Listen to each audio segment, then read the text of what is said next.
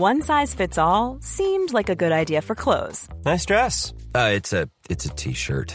Until you tried it on. Same goes for your healthcare. That's why United Healthcare offers a variety of flexible, budget-friendly coverage for medical, vision, dental, and more. So whether you're between jobs, coming off a parent's plan, or even missed open enrollment, you can find the plan that fits you best. Find out more about United Healthcare coverage at uh1.com. That's uh1.com. When you make decisions for your company, you look for the no-brainers. And if you have a lot of mailing to do, Stamps.com is the ultimate no-brainer. It streamlines your processes to make your business more efficient, which makes you less busy. Mail checks, invoices, legal documents, and everything you need to keep your business running with Stamps.com. Seamlessly connect with every major marketplace and shopping cart. Schedule package pickups and see your cheapest and fastest shipping options from different carriers. With rates up to 89% off USPS and UPS rates. And with the Stamps.com mobile app, you can take care of mailing and shipping wherever you are. Make the same no-brainer decision as over 1 million other businesses with Stamps.com. Sign up with code PROGRAM for a 4-week trial, plus free postage and a free digital scale. No long-term commitments or contracts. That's Stamps.com. Code PROGRAM. Welcome to the Julia Hartley-Brewer Daily. If you missed any of my Talk Radio breakfast show, don't worry. We've put some of the punchiest bits of this morning's show into a bite-sized podcast, the Julia Hartley-Brewer Daily. Enjoy. The biggest breaking news stories, an outspoken opinion. The Breakfast Briefing with Julia Hartley-Brewer on Talk Radio. Let's talk first of all about just wonderful news on the vaccine yesterday, the Pfizer vaccine being rolled out. It really was something special. And you've got to love the whole Margaret Keenan, the 90-year-old grandmother, just absolutely adorable, getting the vaccine first. And then the very first man, William Shakespeare from Warwickshire. I mean, thank you very, very, very much, the NHS, for finding him. It was wonderful, wasn't it? It really was. I mean, I don't know why they had to go with William Shakespeare. I mean, people are, sceptical of the vaccine enough, whereas, Christopher Marlowe's waiting in the corridor and all of these other people. But I thought it was really heartening to see, sort of Margaret Keenan sort of says it hasn't sunk in yet. And I thought, well, I'm not a doctor, but I know it takes 24 to 48 hours to take effect. So... Hey, and let's point out, there's also talk about the Oxford AstraZeneca jab as well. But you've actually taken part as a guinea pig in the Imperial College trials, haven't you? Yes, absolutely. And that's still ongoing at the moment, which is actually, I think that's kind of heartening, because I think what would be worse is if there was a big explosion of news and then nothing. But it really shows you that behind the scenes, people are working on backup ones. Yeah, absolutely. Well, again, we know the Pfizer one, the big issue is this rollout. It looks like they're getting around that. 70 hospitals had the jab yesterday. It's now going to roll out next week to 300 different GP hubs for over 80s living in the community. Obviously, a lot of people who just literally not left their houses for the last year, for goodness sake. But there are also going to be 2 more vaccine deliveries next week. We're going to get another million or 2 sets of vaccines next week. So several million people can be vaccinated by Christmas, Matt Hancock has said, which is really good news. Big issues about the Oxford AstraZeneca one, the one which, of course, is much cheaper, much easier to roll out. It doesn't need to be in freezer conditions. But there's an article in The Lancet where, it's been peer-reviewed in The Lancet. This is the sort of process you go through where you produce your evidence and then other experts in the field sort of check your evidence and does your data back up what you're claiming for your vaccine? And we've still got that issue of 90% efficacy if you have the half dose, then the double dose, but only 60% if you have 2 full doses. But the question mark is how many older people were actually tested for the 90% version. And so you're talking about rolling out a vaccine which has got 60% efficacy, probably, we don't know, it's not being tested, for older people. Well, those are the people we need to have it. Now, if you've got a 60% vaccine, that's nowhere near as good as 90, and you're playing different odds then, aren't you? And that doesn't really free people. Well, let's also not forget that Russia is working on one Sputnik 5, and that apparently has got 158% efficacy. Definitely. So, and pig iron production is up as well, so they're doing very well. Yeah, vaccines I wouldn't take. I'll stay in a very long queue for the for not actually getting the Oxford the Russian one, I have to say. What do you make of, though, what Sir Patrick Vallance had to say about how, genuinely, He must ruin it. You could be at a party where you've won the lottery, you've won the Euro Millions, you've won literally like 100 million quid on the lottery. Your fiancé proposes. Everything that could possibly go well in your life goes well. Sir Patrick Vallance could bring that room down.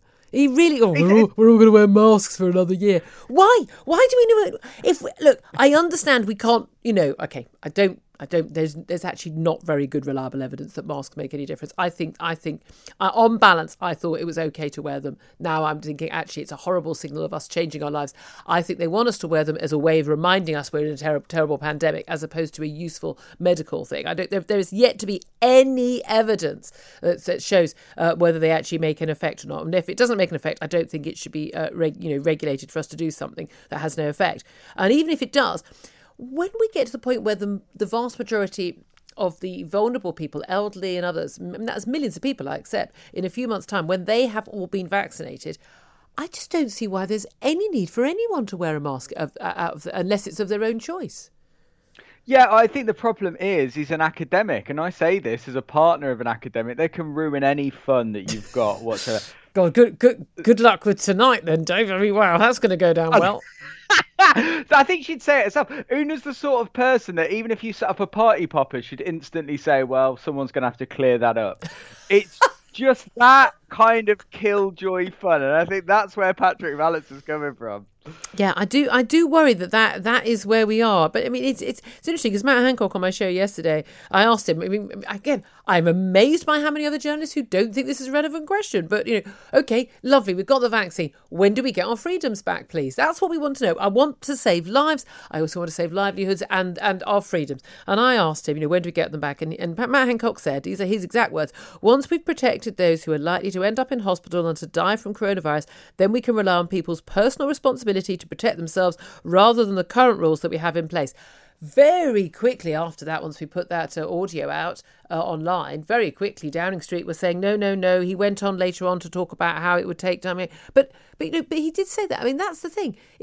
Once the risk is not as high as it has been in the peak, there's really no justification. We're never going to have zero risk of any disease. We have a flu outbreak every Christmas, every January. We don't make people wear masks then. I do worry after this how many people are going to become germophobic.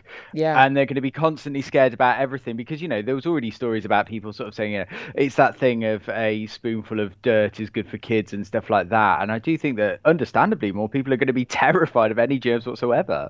Yeah, I mean, that is the worry, isn't it? I hate to tell people, yes, germs can kill people, but they also keeps us alive. I mean, they're actually very important as well. Let's talk about Brexit. My God, that keeps us alive. I mean, 4.5 long years. Yes, we left at the end of January, but now we're still yapping on about a trade deal. But Boris Johnson, he's, after various phone calls with Ursula von der Leyen, the European Commission President, he's off after Prime Minister's questions today to have dinner with her tonight in Brussels. This, of course, ahead of the European Council meeting with all the other EU 27 leaders from Thursday and Friday. Now, we keep being told last chance saloon, but this dinner apparently is not to do a deal. It's not to say there isn't a deal. Apparently, this is to talk about whether there could be a deal. Would you be willing to compromise if I were willing to compromise? And the question is, which of the three big issues, the fisheries, the level playing field and governance, which of those is where the compromise is going to come? I haven't heard of so many missed deadlines since my first year of university. I mean, it's talks after talks after talks. It's like Robert Peston. It just never stops. And I also don't think this looks good from the EU side as well, because let's not forget, yesterday was the sort of first ever vaccine in the world was rolled out in Northern Ireland, and then the EU turns around and goes, well, we could talk. I just think that they want the vaccine. That's what they're after. You think that's what it is? Of course they could. Yeah. They could have just got their act together and said yes to it already, couldn't they?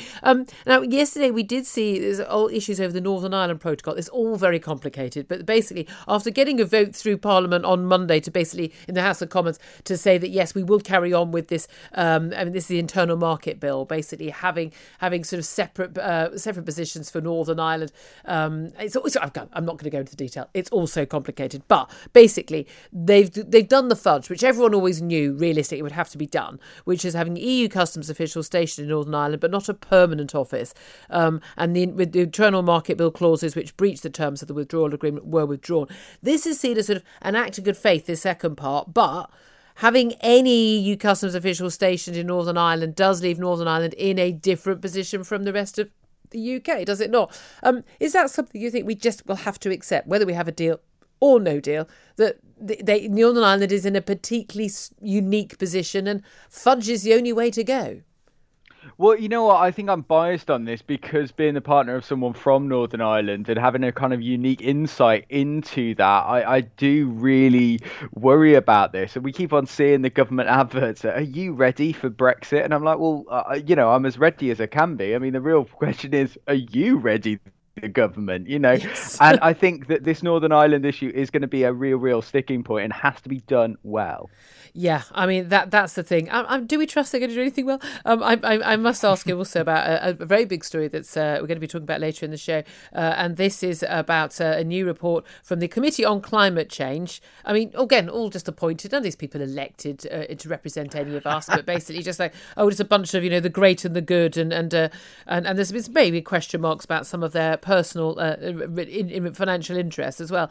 But they're the government advisors, and they're saying the best case scenario proposed by them is to halve the amount of meat we eat by 2050. We need to cut our dairy consumption by a fifth as well. We need to slash our car trips, curb going on flights, and of course we'll all have to get rid of our gas boilers. None of this, of course, is going to cost anything at all. What do you make of this? I mean, we're constantly told we've got to get this net zero.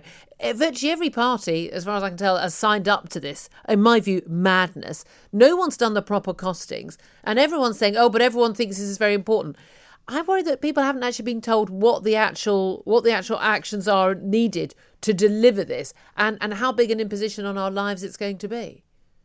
Well, I also think as well, a lot of this is to do with food and produce and, sort of cutting meat, cutting dairy. And I think the solution really is just get these people to sit around a table with terrible vegans like myself. And they'd just be like, actually, you know what? We don't want to end up with a nation of these whiny people. Let's just forget about it. I've just got this picture now of both your partner and you, just the long winter nights. That's all I can say. What do you have? What do you eat on Christmas Day? Is it falafel? It's just Not our roast? own. We just sustain ourselves on how we're just better people than everyone else. That's how. Smugness with sprouts on Christmas Day. The Breakfast Briefing with Julia Hartley-Brewer on Talk Radio. If you liked what you heard, please subscribe and give me a good review. And don't forget to catch me on the Talk Radio Breakfast Show every weekday from 6:30 until 10. Hey, folks, I'm Mark Maron from the WTF Podcast, and this episode is brought to you by Kleenex Ultra Soft Tissues, your ally to help tackle your allergy symptoms this season. I love the change of seasons, but nobody loves pollen and all those other things floating in the air that make you sneeze during this nice weather. Kleenex Ultra Soft Tissues are hypoallergenic and allergist approved, so fight back against watery eyes and runny noses without worrying about irritating your skin. For this allergy season, grab Kleenex and face allergies head on. When you make decisions for your company, you look for the no-brainers. And if you have a lot of mailing to do, Stamps.com is the ultimate no-brainer. It streamlines your processes to make your business more efficient, which makes you less busy. Mail checks, invoices, legal documents, and everything you need to keep your business running with Stamps.com.